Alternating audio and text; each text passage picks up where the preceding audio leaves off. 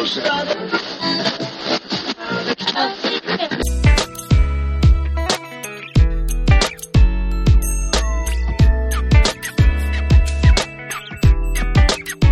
everybody, and welcome to the Pre-Accident Investigation Podcast. I'm Todd Conklin, and I'm so glad you're here. Thanks for listening, or downloading, or whatever it is. What do you do? I guess downloading. That's probably right.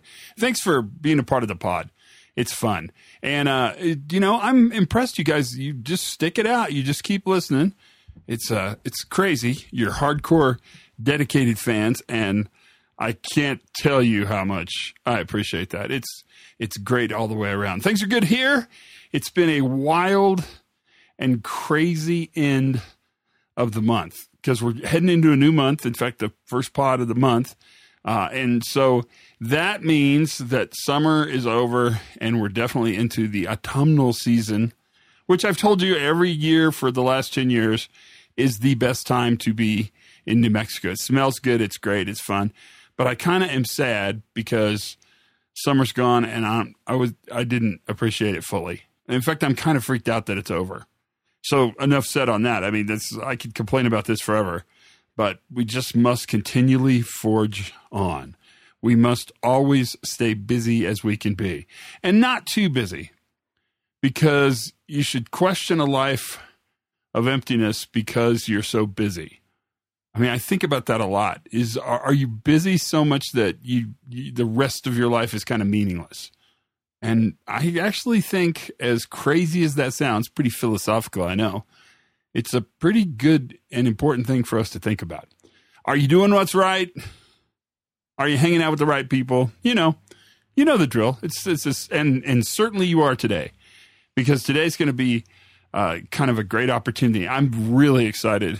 This podcast is a sweet one. I think you'll like it very much. The audio is a little screwy on this, which is just kind of what happens. I mean, I'm apologizing because it's a little screwy, but also it's how many times have you done a Zoom meeting, Teams meeting, Google Meet? It's just kind of, there was a little set aside and you'll hear it. So there's a little brief moment of silence and then the conversation picks up. It's fine. You won't have any problem with it at all. And the reason I can say that is because today you get to meet Rear Admiral John Meyer, United States Navy, retired. Now, the retired part's new. That just happened.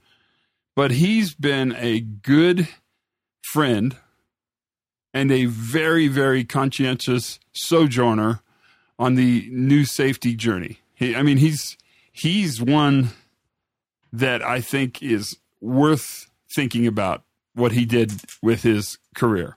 Not just because he's an incredibly established and important person, we got lots of those, but because he also looked at safety and said, if we continue to do the same things harder, nothing is going to change. Therefore, I should actively go and seek people who are looking at this problem through a different lens.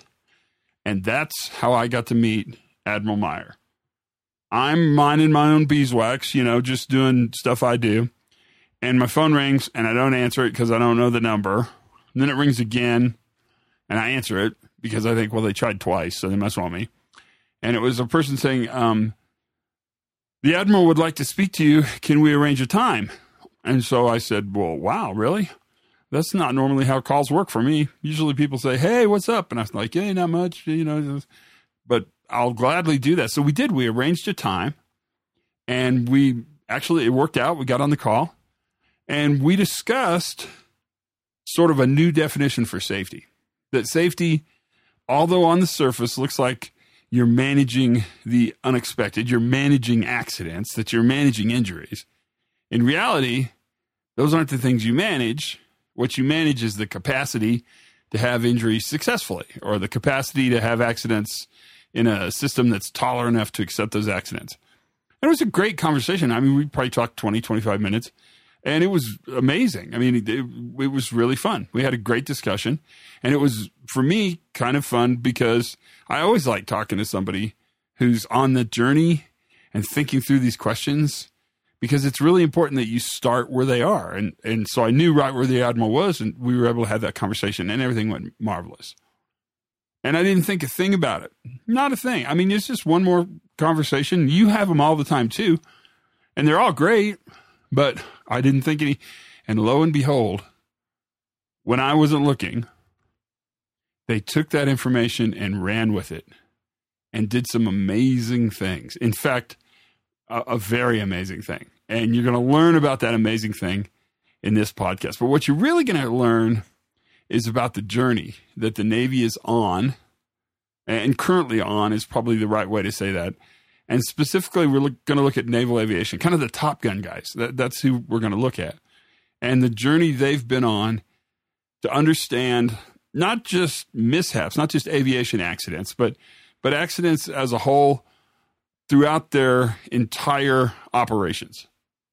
Because it's expensive, and you're going to hear this if you crunch two planes into each other on the deck of an aircraft carrier, the flight deck of an aircraft, or in an airport. I mean, or you hit the side of a hangar with a wing. Those are all, $1 million problems. And I'm not making that up, like sometimes millions of dollar problems. And so by looking at the world differently and by actually understanding that the best resource the Navy has are the people who do that work, these folks went on this incredible journey. And it was very fun. It was really fun to watch, but it was more fun to see what they did. And that's the part where you get to come in. So I probably shouldn't talk much more because I could go a long time, but I think I'd rather pass it over to Admiral John Meyer, United States Navy, retired, great guy, wonderful human being, and safety thinker. Sit back and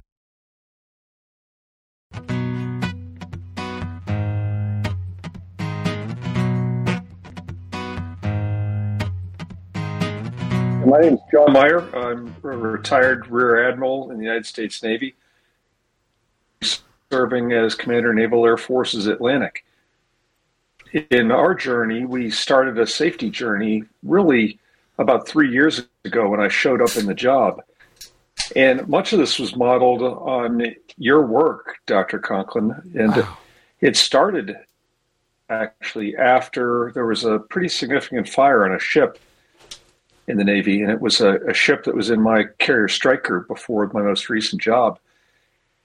And as the fire investigators were walking through the ship and literally sifting through the burned out portion of the ship, they made some comments about how kind of cut open like a can and kind of created a chimney effect in that discussion, because that would have been really nice to know or discover before the fire. And the investigator's perspective was that if a fire started, it was just going to go.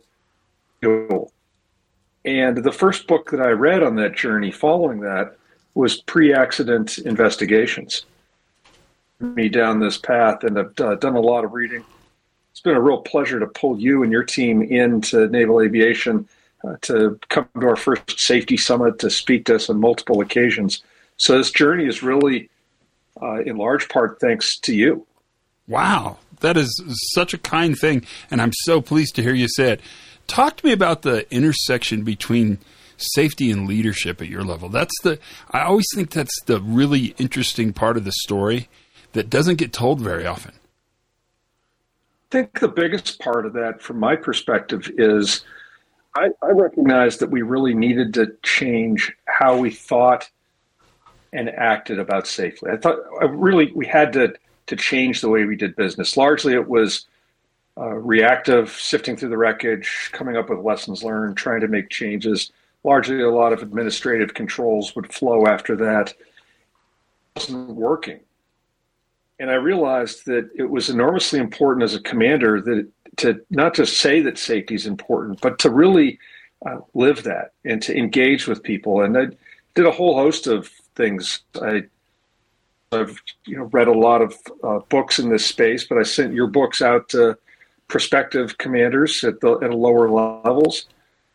My office for training, I spent an inordinate amount of time talking about safety with them, and really what it means to me and how my approach was. Foundationally, though, that humans are really, really good at making mistakes so consistently and so well. And where commanders, bosses, the leadership comes into that is if you know that people make mistakes, strongly that it's our job to set up sufficient controls so that when those mistakes happen, we don't seriously hurt somebody or we don't damage our equipment. But that's a huge shift in thinking traditionally at the senior leader level. I mean, one of the things I find so interesting is this next maturity, this next phase of safety clearly really involves exactly what you just said. Senior leaders think differently about safety. But that's a hard shift. How did you sort of help navigate that? Well, I will tell you, I think I started as alone in the wilderness on this from my organization's perspective. And really just started pushing this with my safety team, which was pretty small. I did it also, so I've got extra safety representatives throughout. But I think when we talk about changing the safety culture and the journey for that, that's not it really is going to take a number of years. And we're about year 2 into this process. A bit of a slow start. But we've really changed, again, foundationally, how we look at it. Safety summits, safety assist visits, people, commanders, and safety officers in squadrons and other units. We've sent them to Albuquerque to see your team. We've invited you to speak. Matter of fact, you spoke at our very first safety summit where we had about 500 people here in Norfolk. That was fun, too. It was really fun. It was really interesting to see the cover of your book that has the Jenga pile on it, but to see the actual demonstration and to stitch it all together in person was really fantastic. Well, that's such a that shift, that paradigm shift at leaders is kind of difficult. And even your comments note that it's hard for organizations to change. What's your advice as a voice in the wilderness to get the big organization to turn a little bit? My advice, my approach was persistence, belief, really from everything that I've learned in this space, largely by you, but I really loved your book with Sidney Decker, your collaboration, because I think that really characterized so much, even the title captures where we're at in that space. But I think it was consistency. And just you can't just expect to say that safety is important and then go off to the next topic du jour. If it is truly important, you have to lead with that. And I would argue that you have to lead with that, and if you have to end with that as well. And we frequently, the fact that our sailors in the Navy are our most precious resource. And to me, this is just a affirmation in action that that's true. That I owe it to the young men and women that serve in our Navy to make the workplace as absolutely safe as I possibly can. And little things like improving lighting in hangars, which doesn't sound like a very big deal until you see a hangar that was at 25% of the OSHA is now lit at 150% of the OSHA standard. Wow. And to hear sailors universally say, it's like night and day. And it's a cliche, but it's wonderful to see that and the positive impact that has on their ability to work safely. I don't think it counts as a cliche when you actually increase the lighting by 75%. It really is like night and day. But the struggle, and I shouldn't say but, the struggle is getting the old school thinking out of the way. That's the part that I'm interested in how you sort of looked at that and what you saw. Because probably not all your peers were on this journey right away. I don't think they were, and I would tell you that I think you're hitting really right to the core of this. Really involves a different way of thinking and acting about safety. And again, it's this persistent aspect. It's very easy in my organization, in the Navy. We're a very hierarchical organization, very traditional Napoleonic kind of wiring diagram of an organization structure. So from down and in from my position, I would argue pretty easy to change that. Mm-hmm. That old adage of that which interests my boss fascinates me. So I think I got a lot of attention in that space at a larger, more laterally and more up the chain, but slower to make that progress. And those people up the chain play an important role. And it's a curiosity to think why they would hold on so tightly to a method that's really only brought them to where they are now. It's not moving them forward. It's just kind of stalled in place, and that's probably the best case scenario. Yeah, I would agree with that. I think that the notion that when somebody makes a mistake at work, where somebody tows an aircraft and it hits another aircraft, certainly the people making that move didn't mean to do that on purpose. There was a combination of factors. The conditions changed. An example of that would be when we tow aircraft. Normally, we don't move the aircraft any closer than 5 feet to each other on an aircraft carrier. And that's good under daytime conditions when the flight deck is dry and the ship's not moving. But there's reaction time of the pilot, the experience of the director, the surface.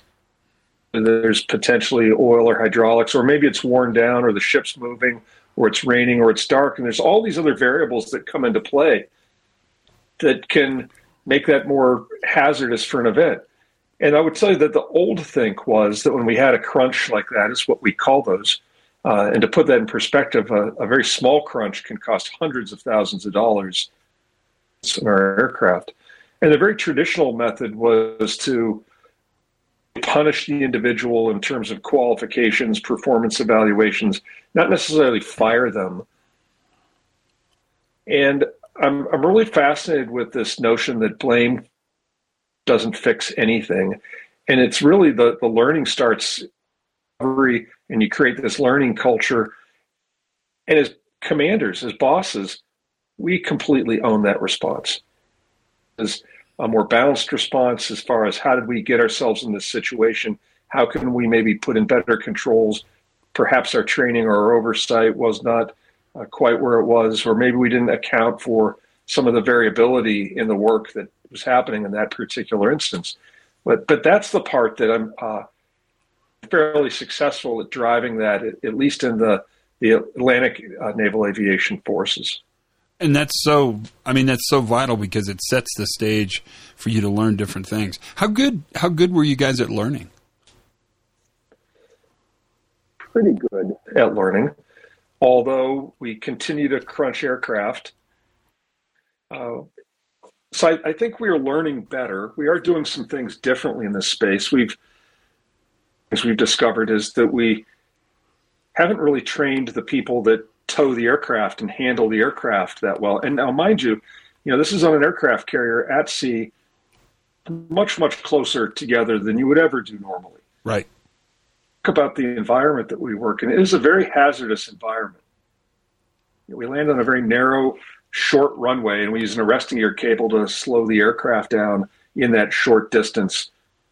The aircraft in the space that probably nobody would reasonably think about doing more than 20 aircraft in a more of a commercial field. So it's very close, very dynamic, lots of moving parts in a very, very hazardous environment. So the progress that we've made there has been, I think, slow on that front. As an example is that we didn't train those folks very well. We trained them very early on in our career. And then they have this kind of sinusoidal aspect as they go through their career where they kind of ramp up and they go to sea and they get very good and very proficient. And those skills have a tendency to atrophy. Sure. What we did is we created a schoolhouse for this, where we got we call them duds, but they're old inactive aircraft that we've put wheels on. We have the tow tractors for that. And we've created obstacle courses to really skills. And I kind of stole this from some other places that I've seen. I saw an organization in the Navy that was doing this with truck drivers. They were doing effectively their own truck driving school, and they created their own course. Our aviation ordnance community has done something very similar to this as well. And we just didn't have anything for the handlers, which are the people that move the aircraft. We're early in that, so we've only done 3 classes so far. Is that we will have better trained earlier in their workup cycle, and we should have a safer outcome as a result of that. What's the take-up on that? How do the sailors feel about that training? They must love it. The feedback we got is that they absolutely love it. So these, we're taking sailors that are in port in a shipyard largely, and not anybody can maneuver an aircraft on the flight deck. These are called the aviation bosun mate handlers. And we take them off the ship in class sizes. The last class size was about 40 people. Wow. And we bring them together. We have some driving tractors and some directing and wing walkers and the safeties and the oversight piece. And then we take them through these obstacle courses. And the feedback that we got was fantastic from the first 2 courses that we did. And I think if we do this right, it'll be constantly iterating, constantly improving, as well as learning from the incidents that we have at sea. But what we have seen, and I don't spend a lot of time looking at the output so much. I spend much more time focusing on the control side of safety in our organization. To acknowledge the fact that we're at about 10% the cost of damage of where we were last year. So I think this is an indication that our journey's on the right vector. We still have a lot of incidents, but those incidents are by and large smaller in magnitude, lower cost incidents, not the big incidents or the significant injury and fatality incidents. And I'm a little reluctant to say that as well, because in this line of work are somewhat superstitious to an extent that right. If you pat yourself on the back too much, you never know what's going to happen tomorrow. And it's always hard to measure something that doesn't happen. So every time you didn't have a crunch, it's hard to measure that. But I think that's such a brilliant idea, because not only is it really a good way to simulate the work, but it's safe to fail. And when you couple those two things together, right. You've got the simulation, which is brilliant. We know that. And a safe to fail environment, best possible scenario.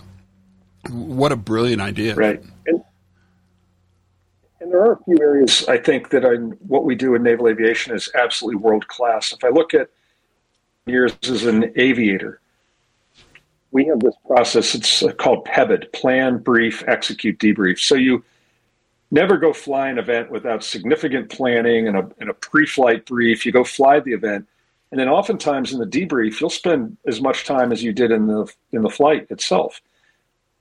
Starts. And you continually do that PAPod process throughout. We're very good on that. We're less good on that on many of these other evolutions, whether it's an aircraft move or a maintenance move. And we are pushing that better. We're also very good, I think, in the engineering space. We've got an organization in the Navy that basically has a very robust engineering analysis that whenever we detect, we analyze it. We may put particular bounds on the aircraft, redesign, et cetera. It's very rapid. But the area that we need to improve on the most, I think, is actually in reporting.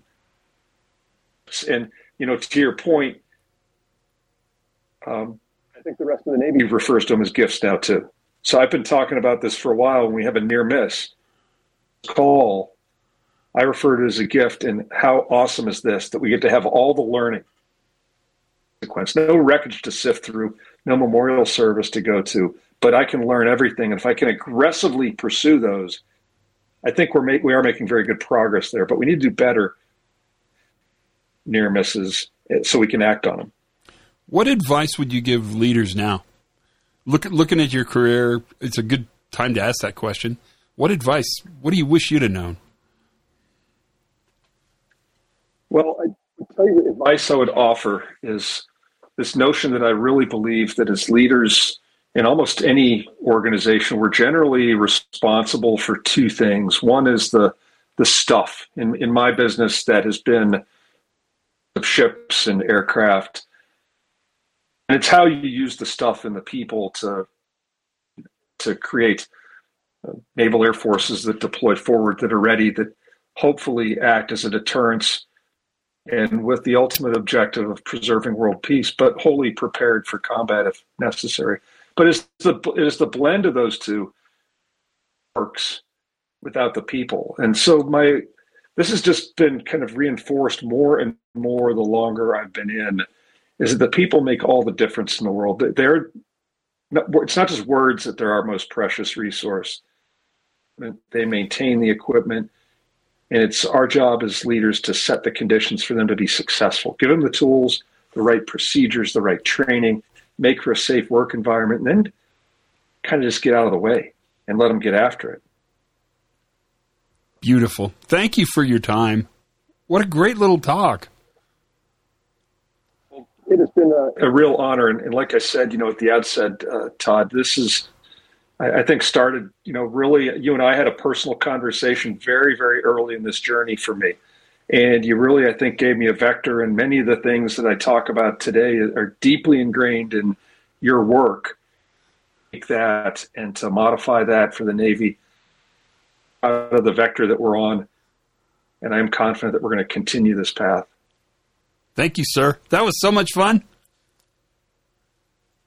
That was a blast. Thank you so much, Todd. This was a real honor to be on here. And I can't wait that I've convinced to listen to your podcast to call me and talk to me about it and that sort of thing. I'm sure that'll happen. Awesome. Thank you, my friend. And I will tell you. Oh, yeah, go ahead. I will tell you, you're clearly very comfortable in this process because you've done 1 million pods. It's so prolific, and it's kind of such a free gift to all of us. You show up right at 4:00, boom, ready to go. Hey, let's have a conversation. I've been sitting on here for 30 minutes, didn't want to miss it, didn't want to screw it up. So. I promise you, I knew this one would go well, so I wasn't even worried. Thank you, my friend. You're welcome, Todd. Have a good weekend. Same to you. See you soon. Thank you.